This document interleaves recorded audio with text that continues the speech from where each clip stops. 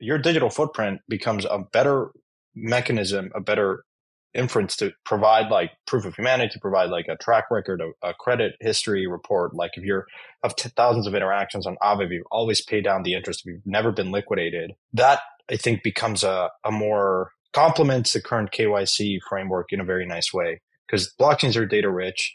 So ultimately, if you become that beachhead to get most users to agree and sign up for Kinto, have this Kinto NFT, you almost become an essential middleware for everything else in crypto. Hey everyone, if you have been listening to Empire, you know that Santi and I are fed up with unaffordable fees and frustrating transaction speeds that make the on-chain experience basically unusable. So the Arbitrum team reached out and they showed us the platform. They showed us what you can do on Arbitrum. Whatever you're doing, you can experience frictionless transactions at lightning speed on Arbitrum. So head over to portal.arbitrum.io and check it out. What's up, everyone? Before we jump into today's episode, I'm excited to share Empire's first ever security partner. Harpy is the best tool to prevent your wallet from theft in real time. Harpy is not just a security solution, they are a peace of mind solution. But don't just take our word for it. Harpy is the only wallet security solution that protected 100% of its users from attacks like the Ledger one in Q4, which was an off-chain signature attack. To learn more about Harpy, click the link in the show notes or visit harpy.io/empire. What's up, everyone? Before we jump into the episode, little plug for Digital Asset Summit coming up in London, March 18th to 20th. Tickets are pacing so far ahead of schedule that we had to decrease the discount code. So instead of Empire 20, it is now Empire 10. Head over to the website, Digital Asset Summit, London, March 18th to 20th. Use code Empire 10 and get 10% off your ticket. See you in London. All right, everyone. Welcome back to another episode of Empire. Really lucky to be joined by Ramon, co-founder and CEO of Memori Labs. Memori is building Kinto. Full disclosure, Santi and I are both investors. And Ramon, before that, head of product at Open Zeppelin. I think you spent some time at Y Combinator on the technical lead side at Google, and also had founded a crypto company before this. So Ramon, welcome to Empire, my friend. Really happy to be here. Thank you for having me. Yeah. Ramon, so Kinto is building this like safe and secure L2 that institutions can use. And obviously Santi and I are both investors, so we believe in the vision, have a bunch of questions. But I think the lead into this conversation actually starts with not Kinto, but Babylon Finance. So what happened at Babylon Finance that led to this decision to go build this kind of like KYC'ed L2? Yep, thank you. It's basically a lot of pain is behind, a lot of learnings behind this experience. Babylon, for a bit of background, was a DeFi protocol on Ethereum mainnet that allowed people to create investment clubs together with your friends and invest in different investment opportunities in crypto. Like, for example, okay, let's lend money on Aave, borrow from it, and let's buy STETH. Or let's deposit in Convex and Curve and stake the tokens there. Those kind of things. Babylon was going well. We released the community, we released governance, the token. Then we got to 30-40 million in deposits. And this is in a space where asset management has traditionally not been like really in favor, because most people in crypto prefer to manage the money themselves and they are really far in the risk curve. But anyway, we had like 30-40 million in deposits, and then the famous RariFei incident happened, where they suffered a reentrancy hack, and Babylon was one of the 6 or 7 pools affected, with Frax and a few others. And because of that, we went in a week from 40 million in deposits to 3 million in deposits. And yeah, it was really painful, because even if it wasn't directly our fault, and it was also compounded by the decision of RariFei to say that they were going to refund. So we told our users, oh, no worries, all the money is there, they're going to refund, it's just a matter of time. And then they changed their mind through a governance proposal 2 weeks later. And then when we told our users everything was going to be fine, and then they told us, no, it's not fine. So the users, where they had $1, now they saw 80 cents. So you can imagine. And this is when the crypto market was imploding, Terra, all that stuff. So everything was going down. So the users were understandably really, really angry. And yeah, and basically it's like in a bank, or like in the JP Morgan days, when spreading false rumors about this bank being insolvent eventually led to the bank being insolvent the next day. And in this case, the moment you lose trust of your users, even if you need to close your your protocol or for a few hours, then you're done. So then after this, eventually Ray and Faye decided to refund users. So we also did all the work to refund all the users, so nobody lost money through that hack. But it was really difficult to recover deposits because of the bear market and the Steve DPEG, everything that was going on. So we decided to close it. But from all that pain is where I came to the realization, it doesn't matter all the benefits of decentralization, 24/7, everything that you can offer with crypto that we all believe in, if users are losing money left and right due to hacks, scams, or rug pulls. What is Kinto? Yeah, Kinto is a secure layer 2 that helps focus exclusively on finance, that helps people and institutions breach the wall of TradFi and DeFi. What do you mean by it being a secure layer 2? Yeah, there are a few layers here. One of them is like we have KYC at the chain level, and there are several reasons for this that we can unpack. But this, just out of the gate, gives you Sybil resistance. It probably doesn't give you Sybil resistance in the most decentralized or CryptoPunk way possible, but it gives you Sybil resistance on par with what the airport security systems do right now. It's not perfect, but it works well enough, and governments and financial institutions take it. Then on the user side, we're forcing every user to have their own smart contract wallet. So this will remove all the hacks that you see, the Bored Ape holders and all these kind of people that is like they get just scam every day. And this will also enable a much better user experience. So they get two things for the price of one. So those are the two main reasons. And then another one is like by having a layer 2, you also have a bit more time to act when something happens because before you escape the chain. So that gives you also a bit more time to act in the case of an emergency. I'm going to jump in as perhaps someone listening to this would say, I definitely hear you. Look, we've been in this environment where there have been constant hacks pretty much every day, and it makes you really question if this can actually work at scale. What's the point of creating an environment where you lose a lot of properties, so to speak? Like, why not just go back to Web 2, Yep. And I've been in crypto for 10 years. So the moment I hear KYC, it's like an immune reaction, an allergic reaction. My body turns red. But it's not one or the other. It's like everything in life. There's like grace. And in this case, people, when we tell the story of Kinto, immediately they think, oh, this is a permission chain. I need to ask for permission. This institution will give me access. But the way we have created Kinto is that the KYC is still owned by the users. Governance chooses with KYC providers are allowed, and you as a user, you pick which KYC provider you trust. For example, right now we offer Plaid or Synapse, and Plaid, is a Web 2 leading company that banks use, so they trust, and they are the ones that store data. On chain, there is no information ever stored, and Kinto doesn't store anything.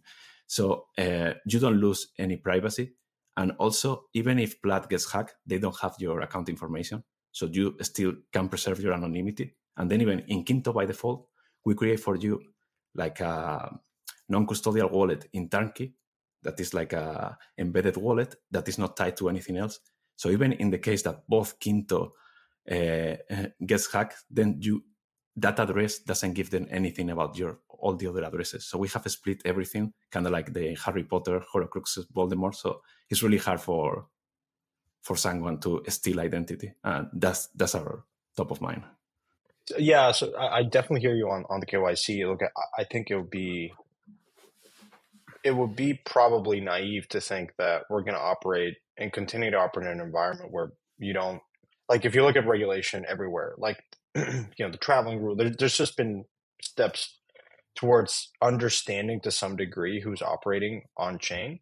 Now, of course, one of the questions that I had when you came to me, and I was an investor in Babylon, and I love backing repeat founders. So you came to me and said, hey, I want to build this. And my reaction was, it makes a lot of sense because, in many ways, you already know who's operating on chain. Like, if you think about it, the flow is most people go through an exchange that will require you and enforce at that checkpoint proper KYC. So they would be able to trace, whether you want to believe it or not, through chain analysis and other tools, people, it's kind of really hard to preserve unless you onboard it through some other like manner.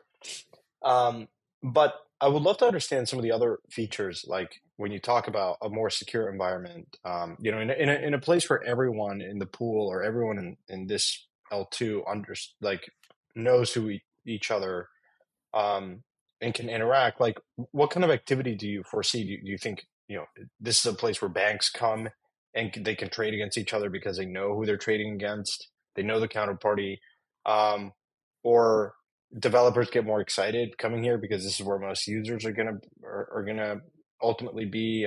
I'm curious, like how you think about like building this and what kind of features this allows. Because there are other I forget the name of this other company that is providing KYC as a service for any type of L2. So I'm curious how you think about like the other benefits beyond being kind of like KYC by default.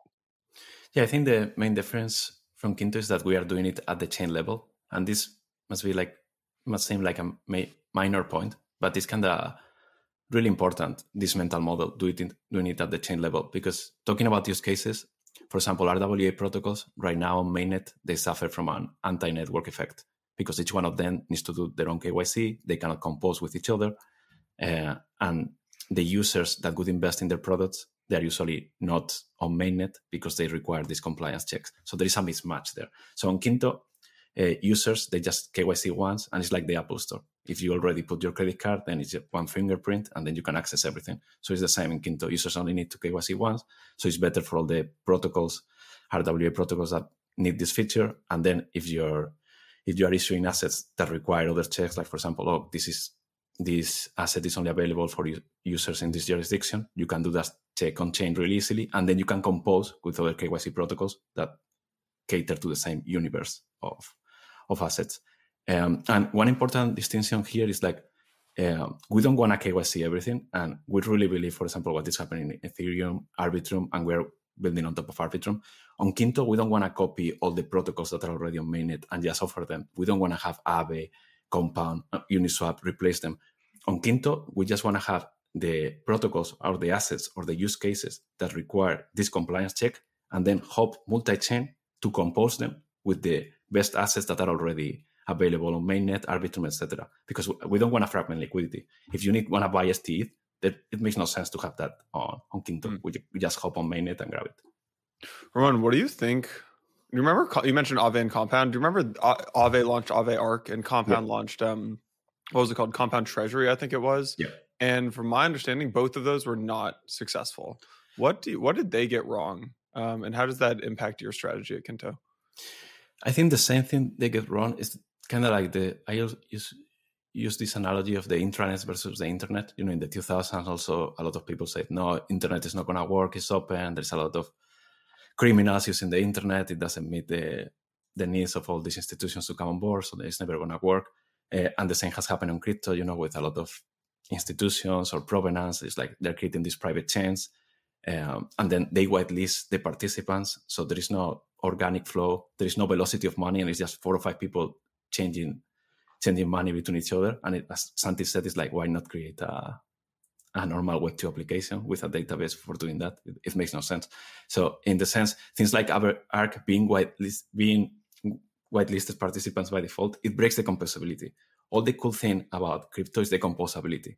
And it's really hard because when you think, KYC composability, there's a lot of nuance, and that's where I think the wisdom is here. But it's like you can have some layer of KYC and Kinto, we can offer that for the assets that need it. And then even we can offer this product even multi-chain right now. And even another use case is for airdrops. For example, a lot of airdrops have given billions of dollars to users, and many of that has been lost to Sybil resistant, to Sybil bots and stuff. So even right now, if you're doing an airdrop on another chain, you could check really easily, is this a unique user? And you can just check, has it verified in Kinto? And that's it. You don't need any data, personal information, or anything. That can be one use case. Or other one, using Uniswap bhooks and hooking Kinto KYC AML directly there. And you don't need to know anything. So there are some things that will be in the middle, and it's messy. This messy middle is not clear. That it's like, oh, no KYC at all. Oh, everything KYC. So it's like, it's the messy middle. Yeah. Yeah, that's a good observation. Two things come to mind. One, KYC is extremely expensive, and obviously there's ways around it. I mean, it's cost, I forget the figure, but it's caused the traditional system an enormous amount of time and money and friction, and it's not the most effective thing. But nonetheless, I mean, I don't think that it's going to go away anytime soon. I am curious, when you talked about the two providers, Synapse and Plaid, I believe, that is mostly for US persons, I believe, or maybe Europe. It excludes, my understanding is it doesn't cover the entire world. And so how do you think about, my understanding is KYC is very not like robust in other places. So how do you think about onboarding people in Asia or Africa, Latin America? I mean, is that going to be a challenge, or have you thought about that roadmap? Yeah, great question. Right now, between Synapse and Plaid, both places we support like 85 countries, so around half of the world. And this includes many places in Asia, Africa, Europe, US. And regarding cost, that's one of our value propositions also for all these protocols, availability protocols, etc., because we are covering the KYC cost. And because of this relationship with partners, we can achieve good unit economics to make this viable. And then because of our token incentives, can also use them for the KYC. Ramon, where is the KYC stored? And that might be a really dumb question, but like, you know how in TradFi, if you do KYC, like it's just stored on like the company's database basically, or with the provider, like Plaid or whoever it is. Like, how does that work for you guys? Exactly. It works that is only the KYC providers store the data. Kinto doesn't store any personal data. We don't want it. We don't want anything. So if you as a user right now, we have our launch program open, you can start KYCing. You select, I want to do the KYC through Plaid. You complete the flow. It should just take a few minutes, and then your information is stored there. And then in Kinto, we only store kind of like an encrypted map between your wallet address and your ID on Plaid. That's it. And then imagine later, 2 months later, you want to visit this application on Kinto that offers you access to treasuries, to short-term treasuries that then you can use as collateral, etc. Then when you visit that, maybe that institution, for whatever reason, also needs your date of birth. And then they will use our SDK to say, hey, Jason, I need your date of birth. And you, with a signature, can pulls in it. Basically. Yeah, exactly. And they will redirect, and then through our backend, we'll check. It's like, Is it read only, or can Plaid write back to Kinto? Plaid can write back to Kinto in cases of AML. For example, if someone gets added to OFAC sanctions and things like that, then automatically we update your NFT on chain. That is what allows you to send transactions on Kinto, because that's why also Kinto is safer. Only people that have gone through the KYC can send transactions. But then also if someone gets added to a AML OFAC sanction, automatically we receive the callback from Plaid or Synapse and automatically update that information in the NFT. So then in an application wants to blacklist people that have received the sanction, then they are automatically compliant. So what's the user experience there? Let's say I'm Santi and I'm playing around on Kinto, and one day the government realizes that I'm a bank robber. They send that info to Plaid. Plaid writes that info back to Kinto, and Santi wakes up and just can't play on chain. Like what does that actually mean? Is he blocked out of his wallet, or? Depends on the application. I mean, if that happens, Santi should still be able to withdraw assets. It depends, because depends on the level of sanctions, or if it's OFAC, probably there is something really, and they probably require you to freeze everything. But if not, if it's just a country level sanction, then you will get that information added to your NFT, and then all the protocols that don't allow that to happen, you wouldn't be able to interact with them anymore. Yeah. Who do you think of as your customer, Ramon? Is it the supply side of this or the demand side? Or maybe otherwise put, is it the user who wants to do things on chain? Or is it the BlackRock who's like, look, I want to access things on chain, but haven't been able to yet because there's no KYC? Yeah, like all this is both. And it's a kind of chicken and egg problem. The way we see it right now is that these institutions are going to take a bit of time, and you need users to be able to convince them to create this and jump on board. And I think it's also important to be credibly neutral. BlackRock, for example, is probably not going to jump on Franklin Templeton chain and so on. Another thing that Kinto is going to offer later, because right now we solve like institutions have like three major problems coming on chain. One is compliance, that you don't know who else is in this API pool, etc. So you don't want to commingle funds. Solves that problem, Kinto. The other one is the security, hacks, all that. And we also have insurance at the chain level. So Kinto offers a lot more security guarantees. And then the last one is private transactions. That is something that we plan to offer later through layer 3s on top of Kinto. So they're still within the KYC AML ecosystem. But then if you want to develop an application that requires everything private, then you can do it. So talking about, right now we're focusing on users, because users, the same way we're having this conversation and we don't know if it's going through Google, Amazon, users 5 years from now, they shouldn't know if we're using Solana, Ethereum, Kinto, whatever. And they don't care, they shouldn't care. In the end, what we care is about creating value. And if we want to create value right now and not 10 years later waiting for the regulations to change to what we would believe is the best for decentralization, then that's why we need to offer this middle way to be able to offer these assets that require these checks to come on chain today. Are there going to be, do you think like the growth of the ecosystem comes from apps that are new apps that are basically Kinto specific, like KYC'ed, like institutional apps? Or is it the, I don't know, tier one, is it the existing ETH DeFi ecosystem that basically launches support for Kinto with this KYC support? Yeah, I the way I see it is that it's probably first gonna be retail, and retail getting larger and larger, and it's gonna, right now you can see the hot ball of money in crypto really easily, but it can getting bigger, and you can see Blast that got more than $1 billion in deposit, and probably not much of that is institutional, although they probably made some deals with market makers that help getting the initial traction. But in order for DeFi to grow, I think it's important to first offer a secure experience for users. And Kinto is going to have this unique value proposition for users that is like, okay, you can access anything else you want on mainnet. For example, access STETH, but access it through Kinto. And do you get all the security properties? You get our wallet that we are really proud of the work that we have done, and you can try online everything. You don't need to worry about MetaMask. You don't need to worry about gas, because everything is sponsored. Everything is through account abstraction. So it's magical. It doesn't seem like crypto, but you still get the non-custodial benefit that nobody else can access your wallet. Only you can access your wallet, but you don't. It feels like Robinhood.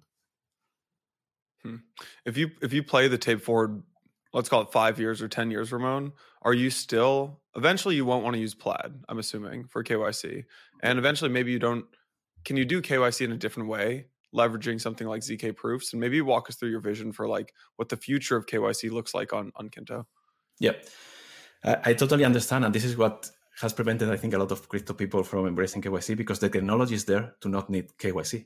Because there is no reason for me to give my ID when I can just prove with a zero knowledge proof that is like, oh, I was born here and I'm over 18 years old. There is no need to send my ID. So KYC is in a sense an obsolete technology, but it's the one that is adopted by governments, banks, and we know how slow they move. And these institutions want to come on chain, they want to create products, they want to invest in products. But if we don't offer them the tools to meet their compliance checks, their compliance guy is not going to allow them to do so. So that's why offering this technology now, and then maybe 5-10 years later, it's going to be either a zero knowledge proof or even something that like WorldCoin is an alternative to KYC that has other problems, like Vitalik said in the post, but it's another alternative. Right now, KYC is the most adopted civil resistant technology that meets the regulation requirements. As soon as this changes, Kinto is going to replace that piece with something else. I'll be the first one to do it because I want to do it.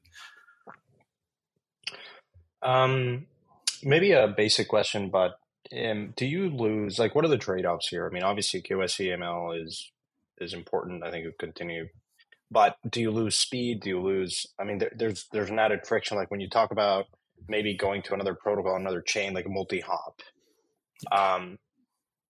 like practically speaking, yes, it's possible, but I guess like, are you inviting people, developers to write these specific rules to say, hey, if you live in X jurisdiction and you're KYC in the US, you can only interact with so-and-so protocols, and so you can't do that hop. But if you come from another place, you can. I'm curious. I mean, that can get really complex really quickly in the evolving regulatory landscape. And I'm thinking of, I was an investor in this company called Avalara, which does tax and calculates tax across every state. And that changes like literally every day and I'm curious, like that can be very costly for you guys. Are you inviting a whole set of developers through incentives to write these permissions and rules for users? Yes, as you say, I mean, this thing gets really complicated, especially with the long tail of assets. If you want to put this exotic product, this exotic building on chain and tokenize it, I think that's going to require a lot of specific checks depending on which jurisdiction you're in. But we're focusing first on use cases that scale, and the obvious one is treasuries. And you can say maker. So RWAs, I also don't like the name because it's everything. Everything is RWAs. But it's like right now, the obvious use case, especially with the Fed fund rate that's 5%, is like treasuries and be able to allow people to use them as collateral. One of our launch partners, for example, is Mountain Protocol, that is like a stable coin, but gives you the yield. Different than USDC, that they keep the yield for themselves. Mountain Protocol gives the yield to users. Yeah. When you... From a regulatory standpoint, and sorry if I keep asking about regulation, I know it can be boring, but I think that could be an advantage. Say a government less friendly comes to you and says, hey, can they come to you and say, hey, my understanding is we believe there are some users from this country that have KYC'd and gone through Kinto, hand me over whatever it is. I want to see transaction history. I want to be able to tie the wallet to the person. Is there a backdoor? Is there a possibility to do that? There won't be. I mean, initially, until we release governance, until we give all the power to everything to on-chain governance, this is going to be possible. Then later, what we want, once we put this in place, we want to just have a process approved by governance that is like, okay, the authorities need to give you this, this, and that. And then if this happens, then governance can decide to approve all these people, and all these people information would be revealed to the KYC provider. In this case, it will be, okay, this address is this ID, and then the government can go talk with the KYC provider to get the information. Yeah. I want to make sure I understand something you said earlier, because it's going to follow the next set of questions is, in the scenario where Synapse or Plaid get hacked, that hacker is still not going to be able to tie your identity with the wallet? No, because there is nothing stored in there. Got it. Yep. In that, I asked the question because in a scenario, for instance, where you're part of a multi-sig and there's 5 people, like it's really the wrench attack that you're trying to prevent here. Yeah. People can very easily, if someone hacks Plaid, they all of a sudden know the 5 people on the $1 billion treasury. That's an issue, yeah. Right? I mean, in times like Ledger, for instance, doxed 80% of people, high net worth people in crypto, right? And so it's an issue. All right, I mentioned them in the pre-roll. Now I'm going to bring them up again. It's Arbitrum. Santi and I are really fed up with these high fees, and we're really excited to have teamed up with Arbitrum for the next couple of months on Empire. As the leading Ethereum scaling solution, Arbitrum now powers hundreds of decentralized apps across DeFi, perps, NFTs, gaming, and a whole lot more. The team has showed us everything in the ecosystem, both now and what's to come, and we're really, really excited about it. Arbitrum allows both daily users and developers to interact with Ethereum at scale with low fees and faster transactions. The way the team got me excited was through portal.arbitrum.io. So my call to action to you is to get started by visiting portal.arbitrum.io. Go experience on-chain like it was meant to be. For a lot of Empire listeners, your crypto is not just another number on a screen. It's part of your future. I know Santi and myself feel that way. Our security sponsor of this episode, Harpy, takes this responsibility seriously and is the only wallet security tool that shields users from both on-chain threats and sneaky off-chain signature attacks. If you've ever been in that situation where you're moving quickly, you approve something on-chain, you realize that the address might be a dubious address, or you're really hoping that you could take that back, Harpy has you covered. Harpy can redirect your assets to your self-custodied vault, ensuring they remain completely under your control, safe and sound. With Harpy's always-on monitoring, you're not just detecting threats, you're actively blocking and recovering compromised assets from malicious transactions before they can even confirm on-chain. Harpy is the only wallet security solution that protected 100% of its users from attacks like the Ledger one in Q4, which was an off-chain signature attack. So if you're serious about protecting your crypto investments, it's time to make the switch. Secure your wallet for free at harpy.io/empire. That's Harpy, HARPIE.io/empire. If you want it to be even easier, just click the link in the show notes. Should we transition a little bit into, since you started, where you are today, the conversations you're having with partners? Where's the platform? As I understand it, you have launched kind of a early beta. We'd love to understand where the product is today and the traction you're getting.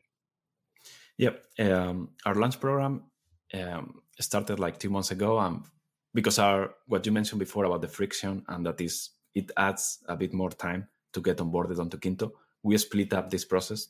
So in the first phase, users were completing the KYC process. We have like already more than 6,000 users verified. And then starting the week before, we let them create their smart account wallet. And every Kinto wallet is kind of like your own Gnosis safe. So it's like pretty secure by default, but it's all account abstraction. You don't need gas, you don't need signatures, all with your fingerprint in your passkey, but it gives you that level of security. And now we have more than 4,000 wallets have already been created. Starting 2 weeks from now, the next phase, we're going to actually help users that got affected by a hack in the last 2 years on DeFi. We're going to give them an incentive to join on Kinto, because the idea here is that we're going to do everything we can to make sure that Kinto is safe and these things don't happen again.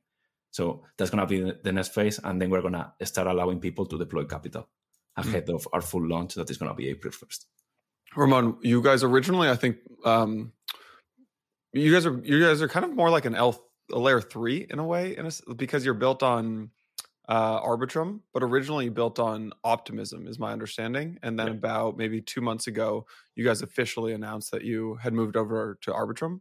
Why did you make that switch? Like, why did Optimism not work for you guys, and why did you move to Arbitrum?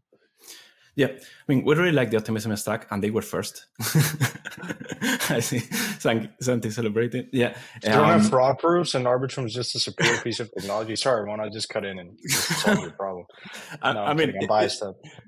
It's true. I mean, technology-wise, I'd say they are mostly identical, but Arbitrum is the leader because they are farther ahead in the stage of a roll-up, and they also have more TVL. But the reason why Arbitrum wasn't a choice when we started, because they didn't release this stack to create layer 2s. And yeah, we wanted to be on layer 2. That's another reason, because also Arbitrum was forcing people before to have to go through governance, and you have to get approved through governance for being a layer 2, because we want to be a layer 2, not a layer 3. We are to Arbitrum what Base is to Optimism, to help explain it. So, and now we talk with Arbitrum, and then they are so helpful. They replied really quickly that it was, in comparison with Optimism, we had a much better experience working with the Arbitrum team. And that's why we switched. It was a no-brainer for us. On this point, what is the the licensing model? You're paying some sort of fee to Arbitrum, right? Yeah, sequencer fees. They're still finalizing it. They just posted on the governance forum, I believe, last week or the last few days, and it's going to be approved, hopefully, and then that's the model, around 10% sequencer fees. So Arbitrum didn't throw you a big fat grant to incentivize you to come and build an Arbitrum? No. Just to be clear, because other L2s it's important, from a BD standpoint, when you think about it, it's I've heard some crazy deals in terms of grants and incentives. So yeah, it's good to see that. What are you most focused on right now from a product standpoint? These last few weeks focusing on this wallet to make sure. I think it's, I'm a huge fan of Solana as well. I think the experience that we have right now in Kinto matches Solana in terms of transaction, in terms of user experience, what we can get with Phantom. So that's my focus. And then now it's going to be focusing on getting the word out there. And that's why we're going to London to the DAS conference. We're going to start creating more blog posts, spreading the word out there, and getting the protocol ready for capital deployment end of March. We're also completing several security audits. We're also partnering with hypernative security protocols. We want to have chain analysis. We want to have the chain secure, because I have a lot of PTSD from my experience at Babylon. So I don't want to go through that pain again. Yeah. Maybe I want to educate. So like we know that a lot of exchange accounts get traded. This happened during the FTX collapse. This happens time and time again. How do you prevent that mechanism from happening here? So say that I KYC, it's tied to my particular wallet. That wallet might have hundreds of interactions with other wallets. So presumably you say, okay, Santiago has these other interacted with these other wallets. Say that someone comes to me and I sell that account. I basically give them access to my cryptographic keys and they can now sign on my behalf. Is there a way to understand that? And how do you prevent that? Because then all of a sudden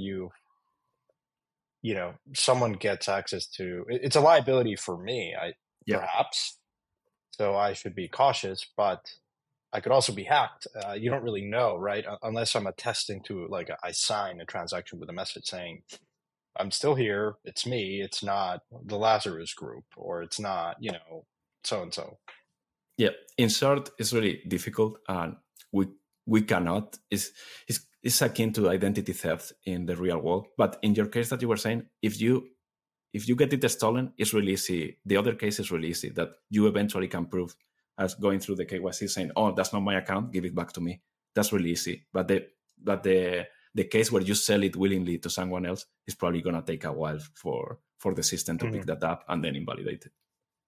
Not that you will, right? Because you can do it in a centralized exchange, hoping that centralized exchange is probably not going to, give that information back to authorities. But yeah, how do you prove that humanity, actually? I'm curious. Like, if someone gets hacked and you need to prove that it's actually not you controlling the keys, like, what's the mechanism to do that? I mean, you force them to go through the KYC again and the liveness check and everything. Yeah. Oh, so, okay, got it. Yeah. That makes sense. And just as a data point, like, I've heard varying costs for KYC. Providers kind of are all over the place. When you talk about these partnerships, can you talk about the speed and the cost? Just if you can't disclose specifics, I'd just like to understand, like, order of magnitude, like how long does it take? How expensive is it for you or the partner, or, the total cost per user? Yeah, the cost, I can give the ranges. The cost of KYC change a lot. I mean, for individuals, it can be $1 to $2 to $3. And then for businesses, it's a lot more involved, the process. So it takes, $10, $15. The cool thing about Kinto, because we have network effects, we can buy a lot of KYC processes at once and then make it cheaper and then establish that partnership, because then they also ensure that they have also repeated business from us. So the unit economics make more sense. Then regarding time, it changes a lot by jurisdiction. For example, you're a US customer, it can take you 1 minute automatically as you go through the process, you're approved. So it's actually frictionless. If you are, for example, or also if your ID doesn't match your current address, then you also need to provide a different proof of address document, so that can slow things down. So, but I would say 85 to 90% of the people, less than 24 hours. Mm-hmm.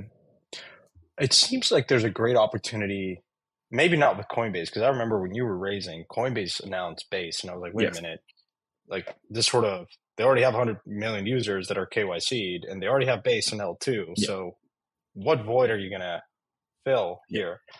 But this all led me to think, okay, like if you talk about Phantom, you talk about other wallets, Argent, like so many other wallets that have KYC'd. Yeah. Wouldn't this be more of an opportunity to do B2B versus B2C? Like, just go to the wallet. If a user is going to create a wallet, like the aggregators, like Phantom. So Phantom's done a great job. It's easy to onboard, right? They create a wallet. You already have a lot of that information, or MoonPay or whatever. Immediately by default, you're like also create the Kinto KYC, like NFT, and the wallet. Now Phantom, you would argue, why would they do that? The user can then just go and interact. But like a lot of the users in these wallets are interacting on chain, right? And so naturally, it would be a good opportunity for you guys to, by default, kind of be in that flow, right? So you don't have to do it twice. You create the wallet in Phantom, it takes you 20 minutes to collect all this stuff. and then immediately you use the same set of docs in that time frame to create the NFT, like the Kinto NFT, right? Yeah, no, that's exactly what we're thinking. And MoonPay and Kado, we're talking with them for this reason. The only thing, there is a bit of a legal problem there for data exchange agreement. For example, if they KYC with some other partner, there needs to be some legal process in place to make sure there can be exchange of data. But it's workable. It's just a bit of engineering effort on both sides and a bit of legal paperwork. And we're working with some... It's similar, for example, when a protocol builds on Kinto, and then for some reason they need also personal data, they're going to have to sign this data sharing agreement, so then they can retrieve data from Plaid or Synapse from the customers. It's similar to that, but with the partners. And yeah, it's a great idea working with all these wallets, because they already have onboarded. That's why we work with Synapse, because it's the biggest KYB provider in crypto. They work with Binance, so they already have KYB a lot of people that are already in crypto. And out of these 6,000 people that have like onboarded so far, do you have an understanding of who they are? Are they mostly retail? Are they some sort of businesses? Like who are these folks? We have a few institutions that we have provided the KYB, and they have KYB, but mostly it's retail, because this phase we have focused on retail, and they are a bit from everywhere in the world. We have probably from these 10,000 users that have started the process, we have around 1,000 between the US and Canada. Then we have another probably 1,000 Western Europe. Then we have 500 Japan, Korea, and then we have a bunch also from other countries like Nigeria or India. Ramon, can you take us in the room of you mentioned DAS. So at DAS we have like Citi and BlackRock and JP Morgan and all these like the kind of classic big traditional institutions speaking. I know you've met with a lot of these folks already. Like, can you take us inside the room into these conversations? Like, why haven't they played in DeFi? What do they think of Kinto? What's like stopping them from onboarding to Kinto today? What is their, I guess, current framework for this? Yep, great question. And it's really funny because when we talk with TradFi people, they don't get some other things, but they immediately get, it's like, oh, everyone needs to be KYC in the chain. It's like, oh, they automatically get that value proof, they automatically get it. What has been preventing them from doing things on chain, and we have talked with some of these financial partners that recently on crypto Twitter, they have been really vocal. It has been the lack of compliance and the commingling of funds. And this is interesting. We talk even with VCs, crypto VCs that do stuff on chain, and they even are afraid to do stuff on Aave because they don't know who their counterparty is. And even people like Galaxy, they had to do their own work to analyze an Aave pool or a Uniswap pool to decide if they are willing to take the compliance risk to put money there. So I think the compliance risk and the security risk, of course, DeFi, smart contract hack, and then the lack of liquidity, because some of these things like Aave or provenance, or there is no velocity of money, liquidity is really low, and there is not so much stuff to do. So for the stuff where it's safe, there wasn't anything to do. For the stuff that there was a lot of to do, like in Ethereum mainnet, there was no way to meet their compliance needs. How does privacy tie into their needs? You mean data privacy or user privacy? It's more like trading privacy, basically. Yeah. And I don't know how Kinto has thought about that. Yeah, that's what I was mentioning before with layer 3s, being able to do layer 3s. And you can think like the Aztec technology that they have they can do. So you can do that on top of Kinto, and then it's great because you benefit from all the KYC AML network effects, but then you can do also, if you need your private DEX or private perp, and then you want everything be private, you can create that roll up on top of Kinto as a layer 3. Nice. I know you guys talked about RWAs briefly, but take us inside the world of RWAs, Ramon. And I know you mentioned, it's a good quote, like everything is an RWA, but what kind of areas of RWAs are you excited about right now? Right now, we're really excited about treasuries. You can see the growth of these protocols like Ondo, Backed, even Mountain Protocol. They have, because everyone wants safe collateral. That's one of the things, because right now with RWAs, a lot of people are also thinking, is RWAs just a bear market narrative? Or because last year it's like, RWAs are going to take over the world. And now, right now, when the bull market starts, it's like, nobody cares about RWAs. I want to make 100x on Bonk or these other tokens. And the truth is somewhere in the middle. I think if you can get great collateral, safe, that you can then use as collateral to build on top, then that's going to increase the amount of liquidity, it's going to increase the amount of TVL. And right now, 5% treasuries are a really appealing collateral. And imagine that you can, in Kinto is one of the first products that we want to offer, that you can deposit USDC, then you convert it to this collateral that pays you 5%, and then you can borrow from it and buy something else. You can buy STETH, or you can even loop it if you want a collateral, buy treasuries that gives you, instead of 5, give you 6 or 7% with a bit of risk, obviously. Is there anything that Kinto unlocks that isn't possible today, but will be made possible because of Kinto?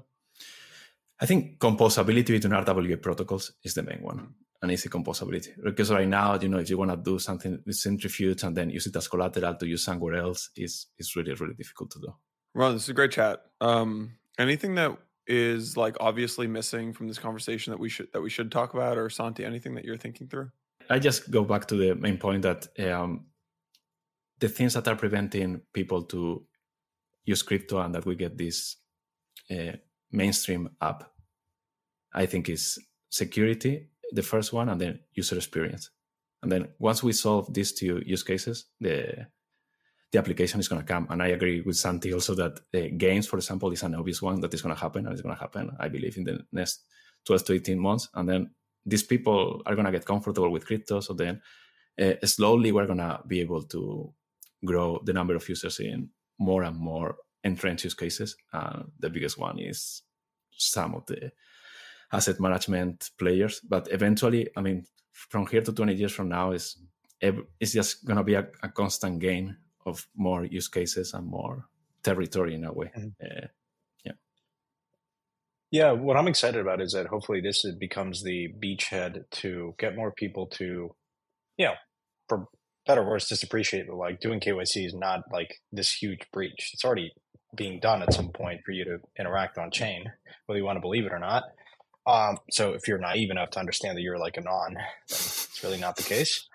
But I think the flip will switch where people start seeing the benefit of and getting comfortable with the partners that you're using, and a lot of what we talked about here is the security and the way that this data is handled, and doesn't have access to avoid a situation like Ledger, right, where a lot of this information comes out, and then ultimately, like my thesis is like KYC is a very crude mechanism today. It constantly needs to be updated. A lot of it is information in the real world that is like not actually very sound, but it's the best we have. Like utility bills and bank statements and all that stuff. Like there's a whole web of trust.